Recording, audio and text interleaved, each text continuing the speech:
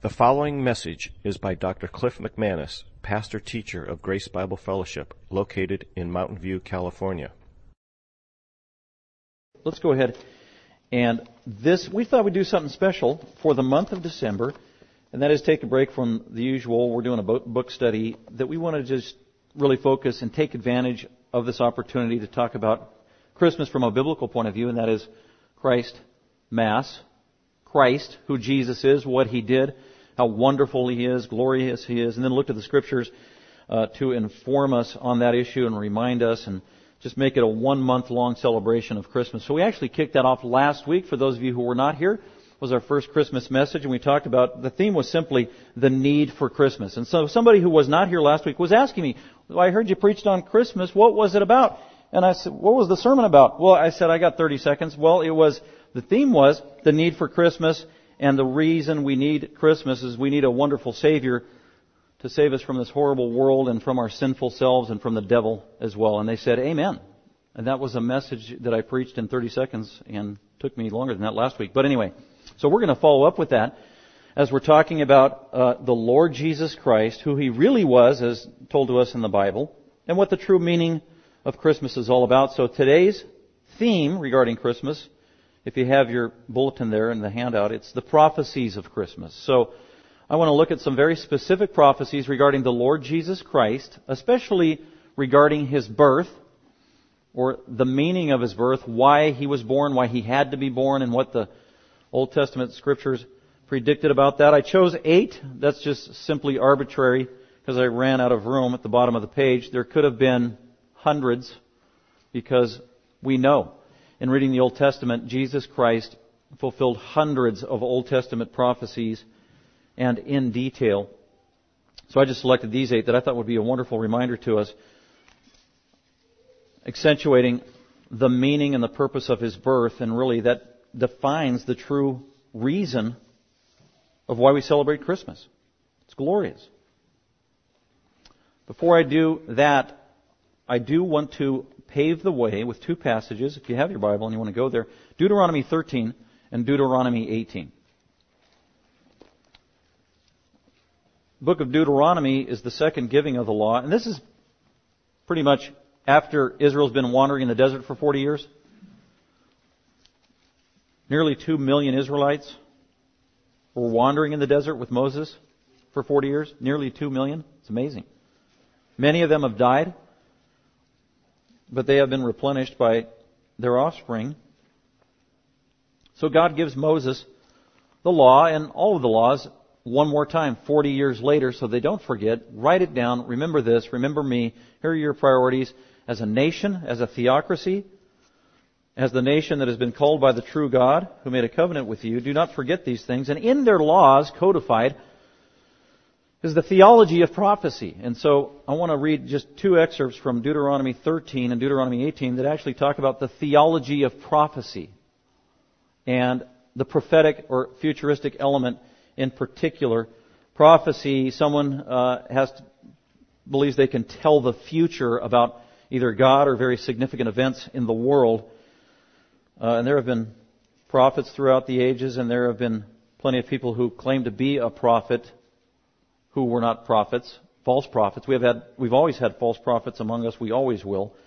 We had false prophets in the days of Moses, and God acknowledges that, so He reminds the Israelites. So listen to Deuteronomy 13, starting at verse 1, on the theology of prophecy. And God's trying to teach His people to be discerning regarding prophecy. Deuteronomy 13:1 says, if a prophet or a dreamer of dreams arises, so this is someone who claims to be a prophet of God. They claim to know the future. They claim to know significant events that nobody else knows. I was reminded of that as I was driving this week towards San Jose and saw the building that said psychic. $25. That's a prophet.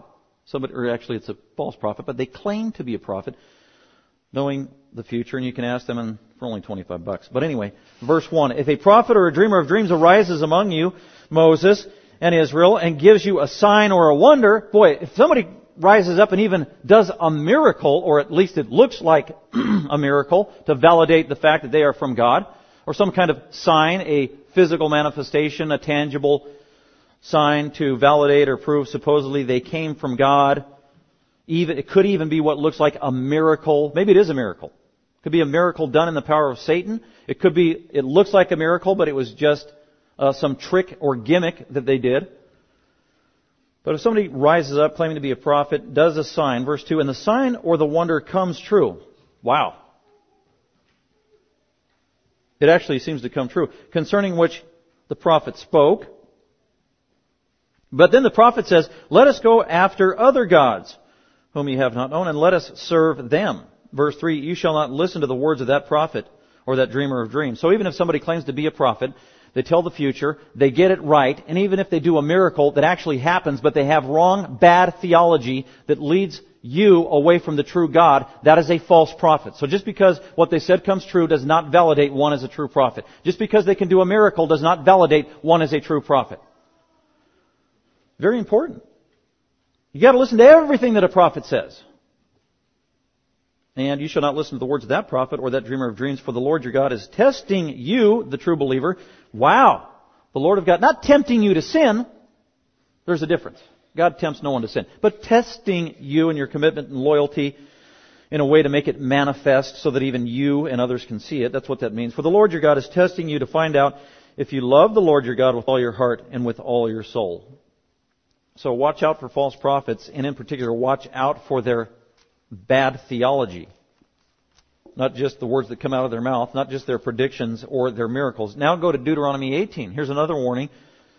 Same context, from God to Moses and his people about false prophets again. God promises to raise up a true prophet. God acknowledged that Moses was a true prophet.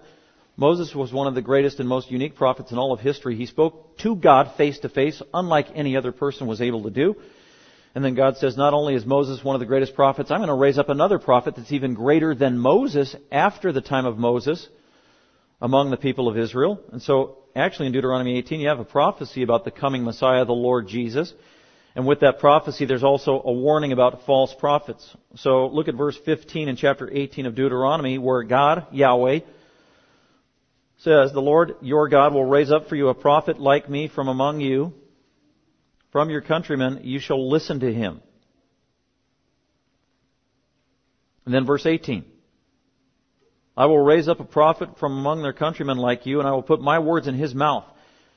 And he shall speak to them all that I commanded him. I believe this is referring to the Lord Jesus Christ, the greatest of all the prophets. Then he says in verse 19, it shall come about. So he's talking about the true prophet. Then he transitions to a warning about false prophets, because they're always with us. Verse 19, it shall come about that whoever will not listen to my words, which he shall speak, the Messiah in my name, I myself will require it of him. But, transition, verse 20, but the prophet who speaks a word presumptuously, so if somebody comes along and says they're a prophet, but then they start speaking words that actually aren't from God, but they claim that they are from God, be warned. But the prophet who speaks a word presumptuously in my name, which I have not commanded him to speak, or which he speaks in the name of other gods, that prophet shall die. By the way, I didn't read it in Deuteronomy 13, but the same consequence was also given in Deuteronomy 13. If it's a false prophet, he was to be put to death. That's how serious this is. Someone who misrepresents the truth and misrepresents God was to be put to death, and that was on command by Almighty God. That false prophet shall be put to death. And under the Old Testament economy, that's what they would do. If somebody got up and spoke as a prophet and spoke in the name of Yahweh, and they were a deceiver and a blatant liar and gave false prophecies and wooed Israel away from the true faith, and they were exposed, and then they were literally put to death, and that did happen, and there are examples of that. And one of the ways they would do that is with stones, and they would stone them to death. And so when you get to the New Testament, Jesus claims to be from God and from heaven and one with God the Father, and the Pharisees and the Sadducees are getting their ire up, and they think that Jesus is a false teacher and a false prophet. And the first thing in the forefront of the Pharisees and the Sadducees and the scribes' mind is Old Testament law. That what do you do to a false prophet? You kill him, you stone him to death. So that's why repeatedly in the Gospel of John, Jesus gets up and speaks publicly. The Pharisees and Sadducees accuse him of being a liar and a blasphemer and from Satan, and it says they picked up stones to stone him. Why were they doing that? Because of Deuteronomy 13 and Deuteronomy 18. They took it seriously. They were committed to the Scriptures. They just misdiagnosed who Jesus was. But I did want to highlight there, in the Old Testament, among God's people in Israel, how important it was and a high level of accountability when somebody purported to speak for God as a prophet. Because that's to be contrasted when Jesus came along as the ultimate incarnate prophet of God. So now we can go back to our outline, and I've got 8 prophecies that validate that Jesus truly is of God. He was a true prophet. Not only that, he was much more than a prophet. And these were prophecies, 8 prophecies made in the Old Testament, specifically addressing the Messiah and particularly His birth and different components and elements about His birth, that show us, according to the Word of God, Jesus was indeed the Messiah. He is the true Christ. He is the only Savior. He is the King of the universe. He is the fulfillment of all of God's prophecies, because there have been many counterfeits to Jesus. Many people have come along and said that they were the Messiah. Jesus told us in Matthew 24, many more will come and say that they are the Messiah. Peter and Paul told us that more and more false prophets will come and try to deceive us and try to deceive even the elect.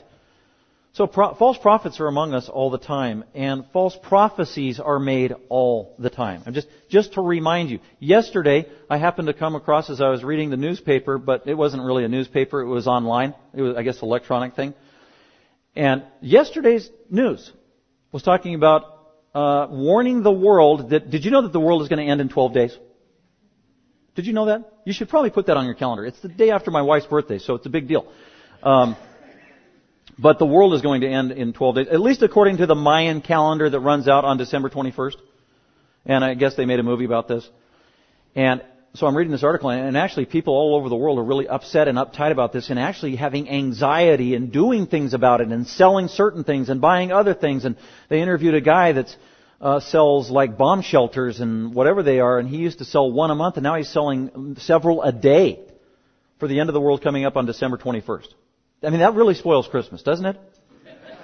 At our house, we are opening Christmas presents on the 20th. But anyway. And so this article goes on, people in Russia, people in China, for whatever reason, are mayhem. Public government officials are addressing this matter, trying to calm the people. And I'm thinking, wow, I wasn't really aware of this. I heard about it a little while ago, but I forgot about it. So the Mayan calendar is running out and the world's going to end. And so somebody made a prophecy about this. Here's an example of a false prophecy. And I have absolutely no anxiety about it whatsoever. I don't think it's going to happen. I almost want to say I know I'm positive it ain't going to happen. The reason I know that is because I know what the Scripture teaches. The Word of God, true prophecy, what it says. I already know how the world is going to end, and it doesn't end on December 21st in the fashion that they're saying. Revelation tells us how the world is going to end, among other prophecies in the Bible. So, and there are times like these where I have Christians, usually from out of state, who know me, and many times it's Christians that I have known for a while will call me, and they're a little nervous, and they want to know what I think. Do you think the world is going to end on December 21st? No, actually I don't. And you can be put at ease, and here's why, and here's what the Bible says, and so that's just the most recent thing. I mean, we were having the same conversation over a year ago with Pastor Harold Camping here in California, Family Radio, who wrote a book called 1994, predicted the world was going to end in 1994. It didn't happen, so he made another prediction that the world judgment day, and we had to be confronted by those signs, and many of us saw those huge, massive billboards where the judgment day was coming on May 21st, 2011. Remember that? They were everywhere. And it was national. It was getting national media attention. And Jesus was going to come and rapture the church on May 21st, and then after that, on October 21st, that same year, the world literally would be destroyed and it would end and it's over. And that was October 21st. October 21st, 2011 came and went. It didn't happen. And that's just another example of a false prophecy. But people, hundreds, if not, thousands of people were very uncomfortable and disrupted by that. That's a false prophecy. That's what it does. It creates unnecessary, undue fear. The one before that was Y2K at the year 2000. That created even more hysteria in the Christian world. I mean, I actually knew Christians who believed something devastating was going to happen on January 1st, 2000, and people were stockpiling stuff. People were selling their property. People were quitting their jobs. People were investing in gold. I mean, it was just crazy. Even this is in the Christian world. Reputable Christian theologians were writing books about it, about the devastation that was going to happen. And then Y2K, January 1st, 2000, came and went, and really nothing happened. Another false prophecy, and all throughout history. So those are just examples of, this is relevant because it happens all the time. And on December 22nd, when you get up, and nothing has happened, and life is just the way it is, be discerning for the next time and the next prophecy coming down the pike that I guarantee you are going to hear. That somebody's going to say, no, the world's going to end on whatever, the 2014, when Star Wars 7 comes out, or whatever it is. So, just be aware, be discerning, have no fear. Jesus said that all the time. God said that all the time. Do not be afraid. Believe in God, believe also in the Lord Jesus Christ and His Word, and that will be the light that gives you sound footing as you walk the course of this very confusing world. So with that, let's go ahead and look at the true prophecies of the Bible regarding Jesus the Messiah, 1 through 8. And I did go in chronological order, but the first prophecy about the Messiah in the Bible is in Genesis 3:15. If you have a Bible and you want to look at it, we did highlight this last week a little bit. Didn't go into the prophecy about the Messiah because I wanted to save that for this week. But this is true history. Genesis chapter 3. In the beginning, 6,000 plus years ago, God made the first man. His name was Adam. God made the first woman. Her name was Eve. They were real people. They had a real family. They had real children. And that's where all of us came from. And Adam and Eve were created without sin. They fell into sin. And every person has been born a sinner ever since then because we inherited Adam and Eve's sin. Except save Jesus, who was born sinless. But as soon as Adam and Eve sinned, they tried to hide from God. God found them. And then He punished them for their sin. And He gave consequences to Adam, to Eve, to Satan, the snake that was involved. Not only did God punish, God also gave hope. God is not just a God of wrath. God is a God of holiness. God is a God of justice. God is a God of wrath. He hates sin. He must punish sin. That isn't all of God. God is a God of love. God is a God of grace. He is a God of mercy. He wants to forgive sinners. Isn't that amazing? He wants to forgive sinners. And so God's plan throughout the ages, throughout eternity, is a part of manifesting not just that He's holy, He must punish sin, but also that He's a God of mercy and rescues sinners from their sin. And the way He's going to do it is through Jesus the Messiah. And the first messianic prophecy in the Bible is in Genesis 3:15. And let's look at it real quick. I would say this is about 6,000 years ago. And God confronts Adam and Eve. He confronts Satan. And Satan, who is inside of the snake, He confronts the snake as well. And as God is rebuking and pronouncing judgment on Satan and the snake, here's what God said. In verse 14 of Genesis 3, the Lord God said to the serpent, the actual snake, because you have done this, cursed are you more than all the other animals and cattle, more than every beast of the field. On your belly from now on you will go. Dust you will eat all the days of your life. Okay, that's God punishing the snake. Now He's going to transition and curse Satan, who is inside of the snake. Satan is a fallen angel. He is invisible. He inhabited the snake, and he is cursed by God in Genesis 3:15. Here is his punishment. Satan, I will put enmity, I will put hatred between you, Satan, and the woman. I'm going to put hatred, ongoing warfare between you, Satan, and Eve. And not only between you and Eve, it's going to go on for generations. And it's going to culminate that animosity and that hatred between you and a descendant of Eve. Someone who will come from your loins, be born of you. It will be a man because it's Hebrew personal pronouns are used here in the masculine, in singular, referring to a man, an oncoming man who will come from the loins of Eve, who will be human, who will be born from Eve. That's what this is talking about. I'm going to put a hatred, animosity, war between you and the woman Eve, and between your seed, your descendants, Satan, which would be Satan's angels, and also people who follow Satan, who reject Christ, unbelievers, are also part of the descendant offspring of Satan. I'm going to put enmity between your descendants and between her descendants. Descendants, offspring of Eve, people who come from the loins of Eve, who believe in Christ, who know the true God, and there's just going to be ongoing warfare between believers and unbelievers on a physical plane and also in the spiritual realm. And that's been going on for 6,000 years, and it continues to go on even to this day. This is the judgment. So this is a horrible thing. I'm going to put hatred between your descendants and Eve's descendants. And then he gets to the singular in the pronouns at the end of verse 15, and he says, He shall bruise your head, Satan. One of the descendants who comes from the loins of Eve is going to literally crush your head. Satan is an all-powerful, not all-powerful, but he's a powerful supernatural being. More powerful than a human being. So whoever's going to come conquer Satan has to be supernatural. And that's who this is. This is a prophecy of the Messiah who was to come 4,000 years after this was pronounced. It would be a man. He'd come from the loins of Eve. And when he came, he would crush Satan's head. While he is crushing Satan's head, by the way, what's the quickest way to kill a snake? Is to crush his head. I've done that in the past. Not frequently, but just a couple of times. And I didn't step on the snake's head. I was too much of a sissy. I got on a ladder and dropped a big old rock on his head. And it works. Crush his head and body starts flopping around, but he can't bite you. But anyway. And so the Messiah was going to come, crush Satan's head. In other words, instant death in terms of the power that Satan can wield and render. So this great Messiah was going to come instantly in a spontaneous or a sudden act of some sort, crush Satan's head, make him ineffectual. And yeah, Satan's tail is going to flop around for quite a while and swing at people and hurt people. And that's what he's been doing for 2,000 years. His head has been crushed, but he hasn't been rendered totally ineffective yet. So God goes on. This Messiah is going to crush your head. But when you go, and there's always a risk when you try to step on a snake's head.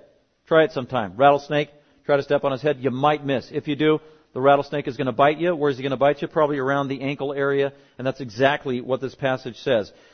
The Messiah will crush your head. The devil is going to be allowed to strike Messiah and hurt Messiah. Even if it's a little bit, even if it's temporarily, it is real. It is painful. So God is literally telling Messiah, you shall bruise the Messiah on his heel. He will crush your head, but not without you getting a strike at his heel. You will hurt the Messiah. And so how did Jesus, the Messiah, prophesied 4,000 years before, crush Satan's head? Well, he came into this world as the God-man, lived a perfect life, willingly went to the cross, and got crucified, even though he never did anything wrong, and he absorbed all of the wrath of God on behalf of sinners. Because sin is a tool of Satan. So Jesus is dealing with one of Satan's most effective tools. Then Jesus died willingly. There's another tool of Satan, death, that Jesus took upon himself. Then Jesus rose himself from the dead, conquering the power of death, hence conquering Satan himself and his greatest power, which is death, rising again from dead and offering forgiveness of sin and eternal life to any who would believe in him. That is a specific fulfillment of this prophecy made 4,000 BC. That yes, despite sin, the curse of God, God gives immediate hope, relief, and rescue to humanity whom He created, whom He loves. Through the Messiah, the Lord Jesus Christ, and His glorious gospel. That is the true meaning of Christmas. And this is the first messianic prophecy in the Bible. That the Lord Jesus Christ would come for one of the main purposes of why He came was to crush Satan. In 4000 BC, God promised Messiah would crush Satan. Starting with His spiritual power that He wields. And Jesus provided forgiveness of sin, power over death. And now, like I said, Satan is flopping his tail all over the place, trying to destroy as many people as he can until, in the future, according to Revelation 20:10, the Lord Jesus Christ is literally going to return to earth physically with a sword and with His holy angels, and He's going to get Satan, and He's going to throw Satan into the eternal fire forever and ever and ever, where he will never deceive, torment anyone ever again, in fulfillment of His role as the Messiah and King of Kings. So that's prophecy number 1. 4000 BC, God promised Messiah would crush Satan. Let's go on to number 2. Moving along in Old Testament history, 2,000 years later, but staying in the same book of Genesis, if you want to flip there to Genesis chapter 12. So Adam and Eve commit sin, and then sin just gets worse and worse. That's the testimony of Genesis 1 through 11. Especially 1 through 6, because sin got so bad and so widespread and so deep at a personal level that God had to do something about it. Hence, He brought the worldwide flood to restrain the outward expression of sin in the world. But sin continued to propagate itself and feed on itself all the way up until Genesis chapter 12, where God intervenes again after the flood, this time in about 2000 BC, where He finds this old man who's 75 years old, who worships idols, who is a pagan, who doesn't deserve to be forgiven by God. He doesn't deserve anything from God. And God has mercy on this 75-year-old sinner and calls him. And his name is Abram. And God changes his name to Abraham. And God enters into a personal relationship with Abraham and shows this incredible grace. And He makes a covenant with Abraham, and He tells Abraham, Abraham, it is through you, not because you are holy, not because you are righteous, not because you deserve anything, but because of my sheer grace and mercy and love for sinners. I'm going to make a covenant through you, and through going through you, through this channel, the whole world will be blessed as a result. Ultimately, the Messiah would come from the loins of Abraham, and that's what this prophecy has to do about. So look at Genesis chapter 12. The Lord God said to Abram, go forth from your country and from your relative. What country? That's over in the Baghdad area, and the Iraq area is where Abram lived, and it was total paganism. And God said, move from there and go to a country that I'm going to show you. And God didn't show him the country first. He just said, go to a country that you don't even know about. And Abraham went. He was a man of faith. He trusted God at His word. 75-year-old man, leave your country, leave your family, leave your relatives, which is very difficult to do. Go forth from your country and from your relatives and from your father's house to the land which I will show you. I will make you a great nation. From one man, I will make you a great nation. That nation is Israel. Israel, the greatest nation in the history of the world. Did you know that America is not the greatest nation in the history of the world? America is a great nation, blessed by God. Israel is the greatest nation in the history of the world because God made it so and said so. So the promise from one man, God promised to make Abram a great nation, and He said, Abraham, I'm going to bless you. I'm going to bless your nation as well. I'm going to make your name great, Abraham, the patriarch. And so you shall be a blessing. This is all prophetic. Verse 3, I will bless those who bless you. So, if you don't want to be cursed by God, then be a friend of Abraham. If you don't want to be cursed by God, be a friend of Israel. I will bless those who bless you, and the one who curses you, I will curse. And here's the key at the end of verse 3. And in you, from your loins, from your descendants, through your blood, through the nation of Israel, in you, Abraham, all the families of the earth will be blessed. And then we go into other Old Testament books, and in the New Testament, especially the Apostle Paul says that when the Lord Jesus Christ was born 2,000 years later, He specifically fulfilled this prophecy because He came as a descendant from Abraham to be Savior of the world. Not just of Jews who believed, but also Gentiles who believed. Gentiles are non-Jewish people, and that's why at the end of verse 3, God promised, in you all the families of the earth will be blessed. Not just Israel. Most of us, I believe here, are non-Jewish people. We would be classified as Gentiles at one time without hope in the world. But through the Lord Jesus Christ, we have been adopted into His spiritual family. We are orphans no more.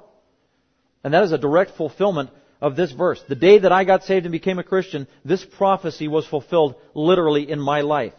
I was a stranger. I was a Gentile. I knew not God. I wasn't a part of the economy of Israel. And yet the Lord Jesus Christ, who loves sinners, rescues Gentiles as well through His glorious gospel. I believed in Him. And then I was adopted into His spiritual family. Great and awesome truth. Flip real quick to the New Testament, Matthew chapter 1. And then you probably want to keep your finger in Matthew chapter 1, because we want to look at a few verses there at the beginning of the book.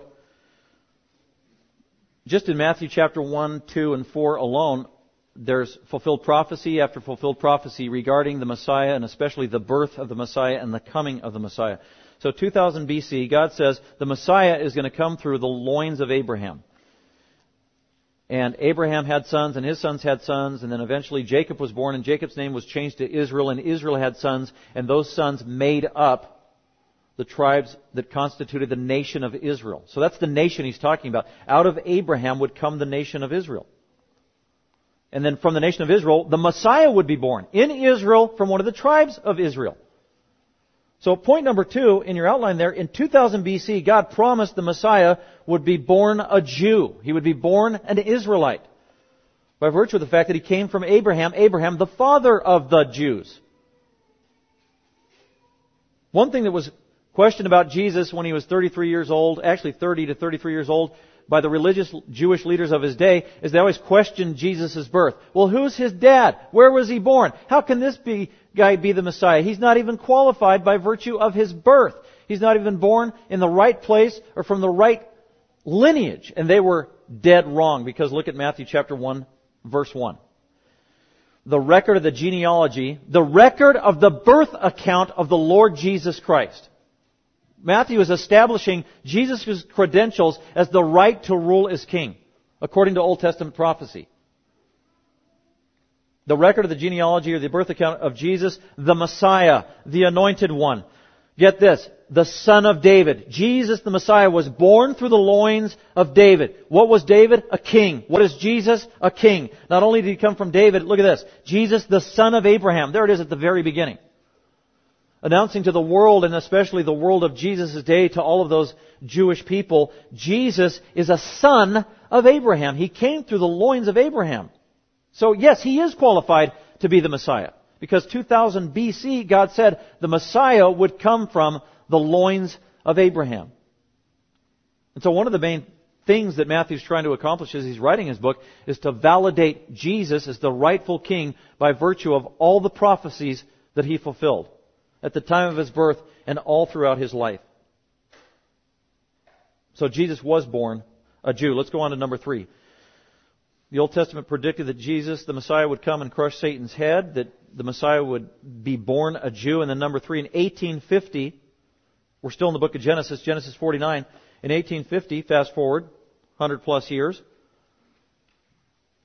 you had Abraham, and then Isaac, his son, was born, and through Isaac, you had his sons, and then eventually you come up with Jacob. And Jacob had his 12 sons. Jacob's name was changed to Israel when he's 40 years old, when he came to know the Lord personally. And his sons would make up and constitute the nation of Israel. So we're at 1850, around the time of Jacob's death. And as he's about to die, God speaks through Jacob as a prophet. And so what you have in Genesis 49 are actually prophecies, some of which are messianic, about the coming Messiah. One very specific one regarding Jesus the Messiah is Genesis 49, 8 through 10.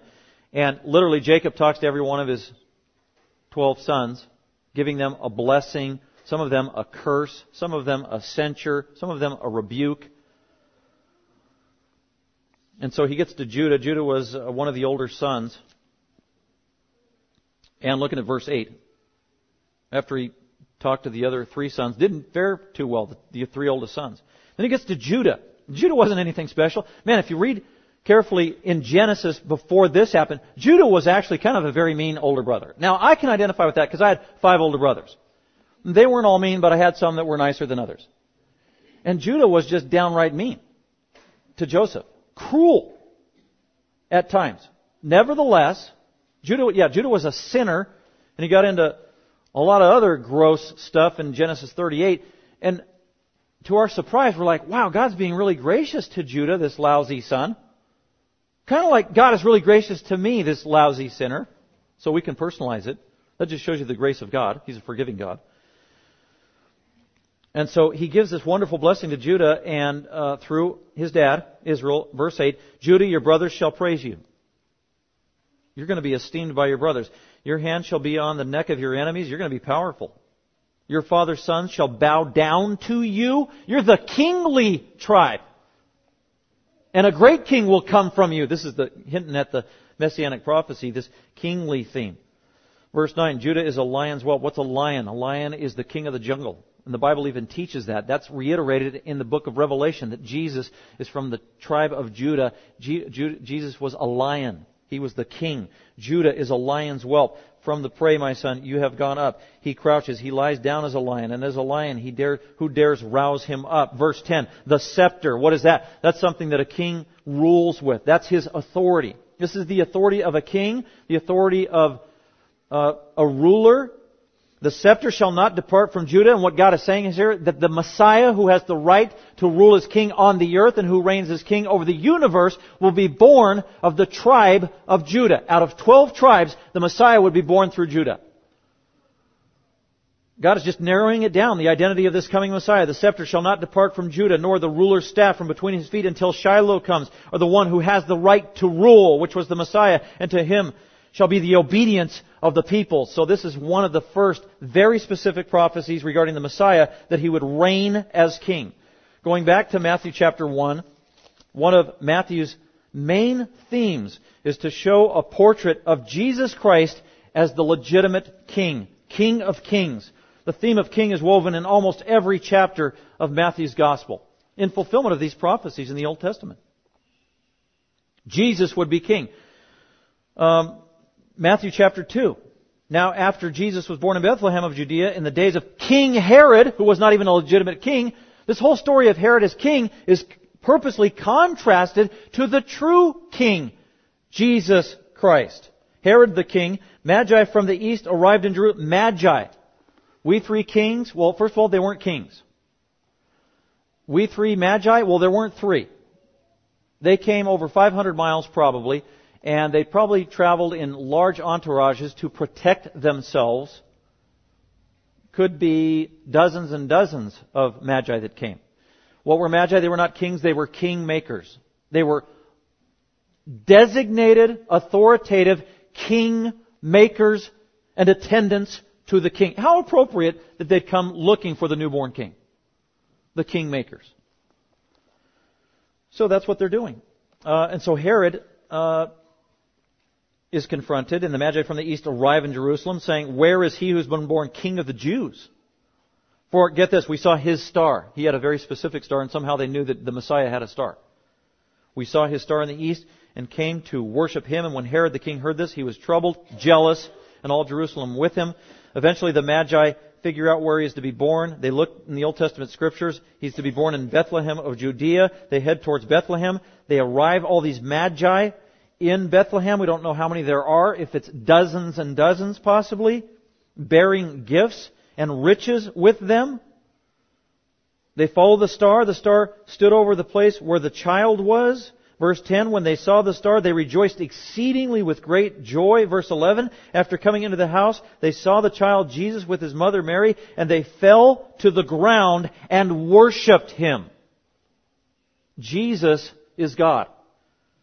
Fell to the ground and worshipped him. Then opening their treasures, they presented to Jesus gifts only suited for a king. Gold, frankincense, myrrh. The kingmakers legitimately recognizing Jesus as king at the time of his birth in fulfillment of prophecy, 1850 BC, where God said that the Messiah would be from the tribe of Judah and have the right to reign as king. Absolutely amazing. The prophecies get more specific. Let's go on to number 4. In 1400 BC, we move to the book of Deuteronomy. In 1400 BC, God promised that a star would announce the Messiah's coming. A star. We make a big deal about the star at Christmas. There's a song or two that talk about the star. And yes, there was a star. It wasn't fictitious. It wasn't mythological. It wasn't Matthew's creative artistry that he made up just to enhance the text so you'd get a warm fuzzy when you read his gospel. The star was a real star. It was a supernatural star. Actually, it was a light. The Greek word is just light. It doesn't mean it was one of the stars in the constellation, because I don't think it was. It was his star. It was a special star. It was a star that could literally reside over a building without planet Earth being consumed. It was his star, the messianic star, the special star, a theophany, if you will, the very light and Shekinah of God Almighty in fulfillment of prophecy made 1400 years before Jesus would be born. That is the star. Remember Matthew 2, where it said, His star. We've seen His star. We've followed His star. It's an Old Testament prophetic star. It's a star from God. It's as clear as day. And we know it's leading us to the Messiah. Is there anything in the Old Testament that talked about this special star that would indicate, highlight, and introduce the coming of the Messiah into the world? Well, yes, very specifically, the Jews have believed it for 1,400 years. And so let's look at it in Numbers 24. The prophecy of the star who would announce the coming of the Messiah.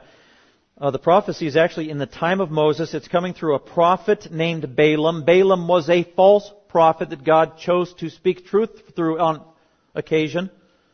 A false prophet who speaks a true prophecy in Deuteronomy or Numbers 24. It's amazing. And Balak was this wicked, horrible king. Balak hired Balaam to pronounce a curse of prophecy on Israel. And so when Balaam gets up, the false prophet, to curse Israel, he opens his mouth, and instead of a cursing coming down on Israel, it's a blessing on Israel because God spoke through Balaam. Balaam couldn't help or control himself. And here's this amazing, wonderful prophecy that actually blesses Israel and predicts the coming of the Messiah and how we are to note His coming. So Balaam picks up his discourse. He speaks out, which he says on behalf of the Most High, Almighty God.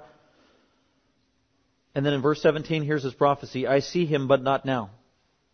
I see one coming, but not yet. I see somebody down the road. Hundreds, actually 1,400 years away, said Balaam. I see him, but not now. I behold him, but not near. So this is not an immediate prophecy to be fulfilled in your day, Moses. This is long term in history. I see him, not now. I behold him, but not near. A star. Here it is, a star. A star. Why in the world would the Magi come, who got exposed to the Old Testament through Daniel in 500 BC? How would they know that the Messiah had a star? We saw His star. It had to come from Old Testament Scripture. And here's where it was introduced. I see him. It's the Messiah. He is coming in hundreds of years. He will be noted by a star. A star shall come forth from Jacob. There it is. A star is going to come forth in Israel. The land of Israel is going to have a star given by God to pronounce the birth of the Messiah. We know He's going to be a king because it says a scepter shall rise from Israel. A scepter is speaking for the right to rule. A king is going to be born in Israel, and he's going to be showcased with a glorious star from Almighty God. A very exacting prophecy made 1,400 years ahead of time. So the Lord Jesus Christ fulfilled this prophecy to the T. His star came at the time of His birth to announce to the world the Messiah had been born. Amazing. Let's go on to number 5. Moving in history, another 400 years to 1000 BC. And you can turn in your Bible or flip to 2 Samuel chapter 7. A lot of people miss this amazing prophecy that is explicit regarding the Messiah and a detail about Him that's very important. And it's in keeping with the fact that the Messiah would be the king. And so here's a prophecy that God makes through David, who is ruling as the king of all of Israel, 1000 BC. He's about to die. He's going to pass the baton to his son Solomon, who would be the next physical king. God gives David a prophecy about Solomon, the next physical king, and at the same time gives a prophecy about the greatest of all the Israelite kings, the coming Messiah. And that's 2 Samuel 7:12. When your days are complete and you lie down with your fathers, I will raise up your descendant after you. This is fulfilled in the New Testament and the Gospels. God promised, David, somebody's going to come from your loins. He's going to be in your blood. He's going to come from you. I'm going to raise him up, and I will establish his kingdom. And his kingdom will be established forever. Verse 13. And that is an explicit reference to the coming Messiah who would be a descendant of David. And once again, Jesus is a descendant of David, so therefore Jesus had the right to reign as king, and He fulfilled this prophecy to the T. And if you went back to Matthew chapter 1 where we looked, we already read it. First verse in Matthew 1:1. Jesus, the son of David. You know what that's referring to? That is referring directly to this passage. The Messiahs were looking for a descendant of David who had the right to be king. Son of David. People cried out to Jesus all the time, Son of David. What were they doing? They were acknowledging this passage. It became historic for the Jewish people. The Messiah had to be a descendant of David. to have the right to reign as king. 1000 BC specifically predicted that Jesus would reign and come from the loins of David. 1000 BC, God promised the Messiah would be born of David. Let's go on to the next one, number 6. What else about this coming Messiah who was predicted to crush the head of Satan, be born a Jew, born from the tribe of Judah, announced with a star, come from the loins of King David, and then finally number 6, in 700 BC, God promised the Messiah would be born in the city of Bethlehem. The city of Bethlehem. So now this is really specific. It's not just, you'll be born from the nation of Israel, which is very general, and then it's more specific, but you'll be born from the tribe of Judah. Getting more specific. Then you'll be born of David, but you will be born in the city of Bethlehem. And what's so amazing about that is Bethlehem was a small city. It was insignificant. It was obscure. Nobody even paid attention to it until Jesus was born there. But it was predicted in the Old Testament that's where the Messiah would be born. Micah chapter 5 verse 2 makes that prophecy. And let's go ahead and look at it. Micah is going towards the end of your Old Testament. The minor prophets, Hosea, Joel, Amos, Obadiah, Micah, Nahum.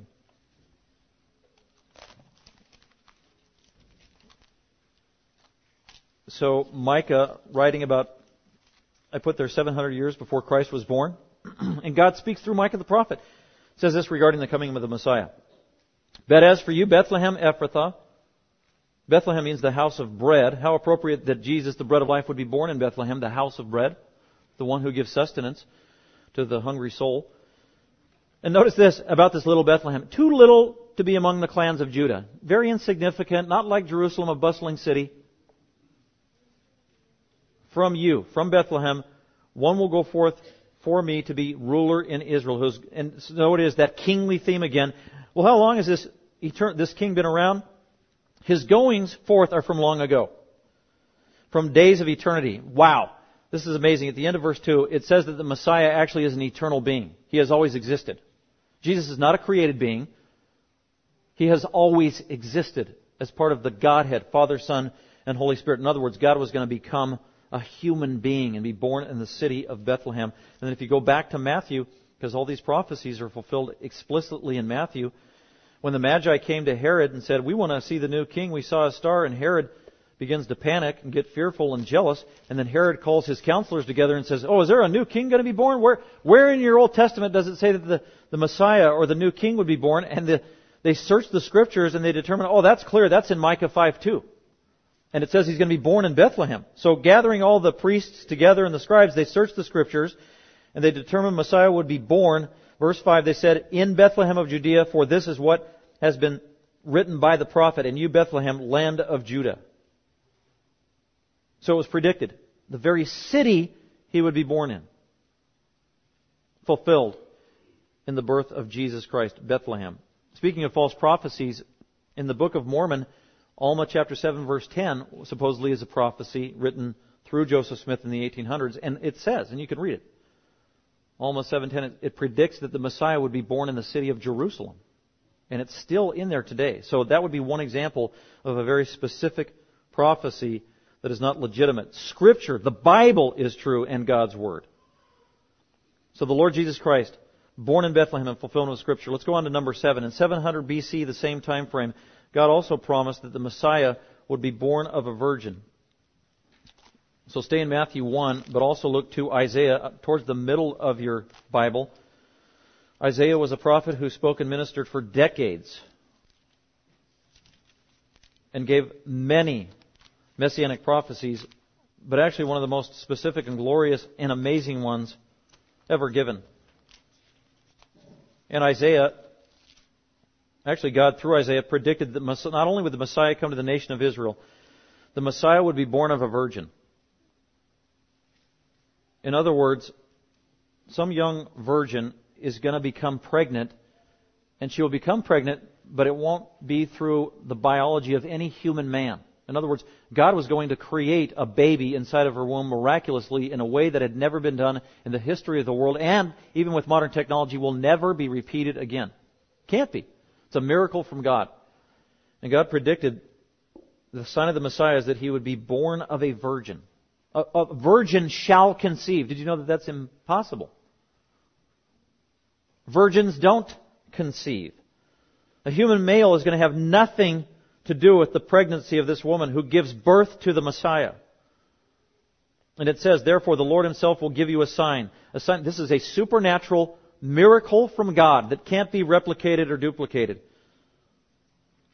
Behold, a very strong word for get this. You're never going to believe this. Behold, a virgin will be with child. That is biologically impossible. So a virgin is going to be with child. Notice the thing in her womb. It's not a thing. It's not an it. It's not a glob. It is a child in the womb. Very important. That is the view of Scripture. That is the view of God. It is life. It's a baby made in the image of God in the womb. So a virgin is going to be with child, bear a son.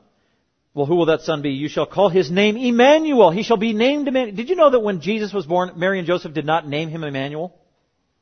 Isn't it kind of curious that, and then you read the Gospels and for 33 years, nobody ever called Jesus Emmanuel? They called him a lot of other things and he had other designated names, but nobody called him Emmanuel. Well, what's that all about? Well, this prophecy is indicative of his character. He will be called Emmanuel, meaning God is with us. God incarnate. God is coming down from heaven to the earth that He created, and He's going to take on a human body. Jesus will be the God-man. And that title, Emmanuel, God with us. And John... Thank you for listening. Dr. McManus is an author, seminary professor, and pastor-teacher of Grace Bible Fellowship. For more information about Dr. McManus, other messages, or resources, please visit gbfsv.org or call us at 650-630-0009.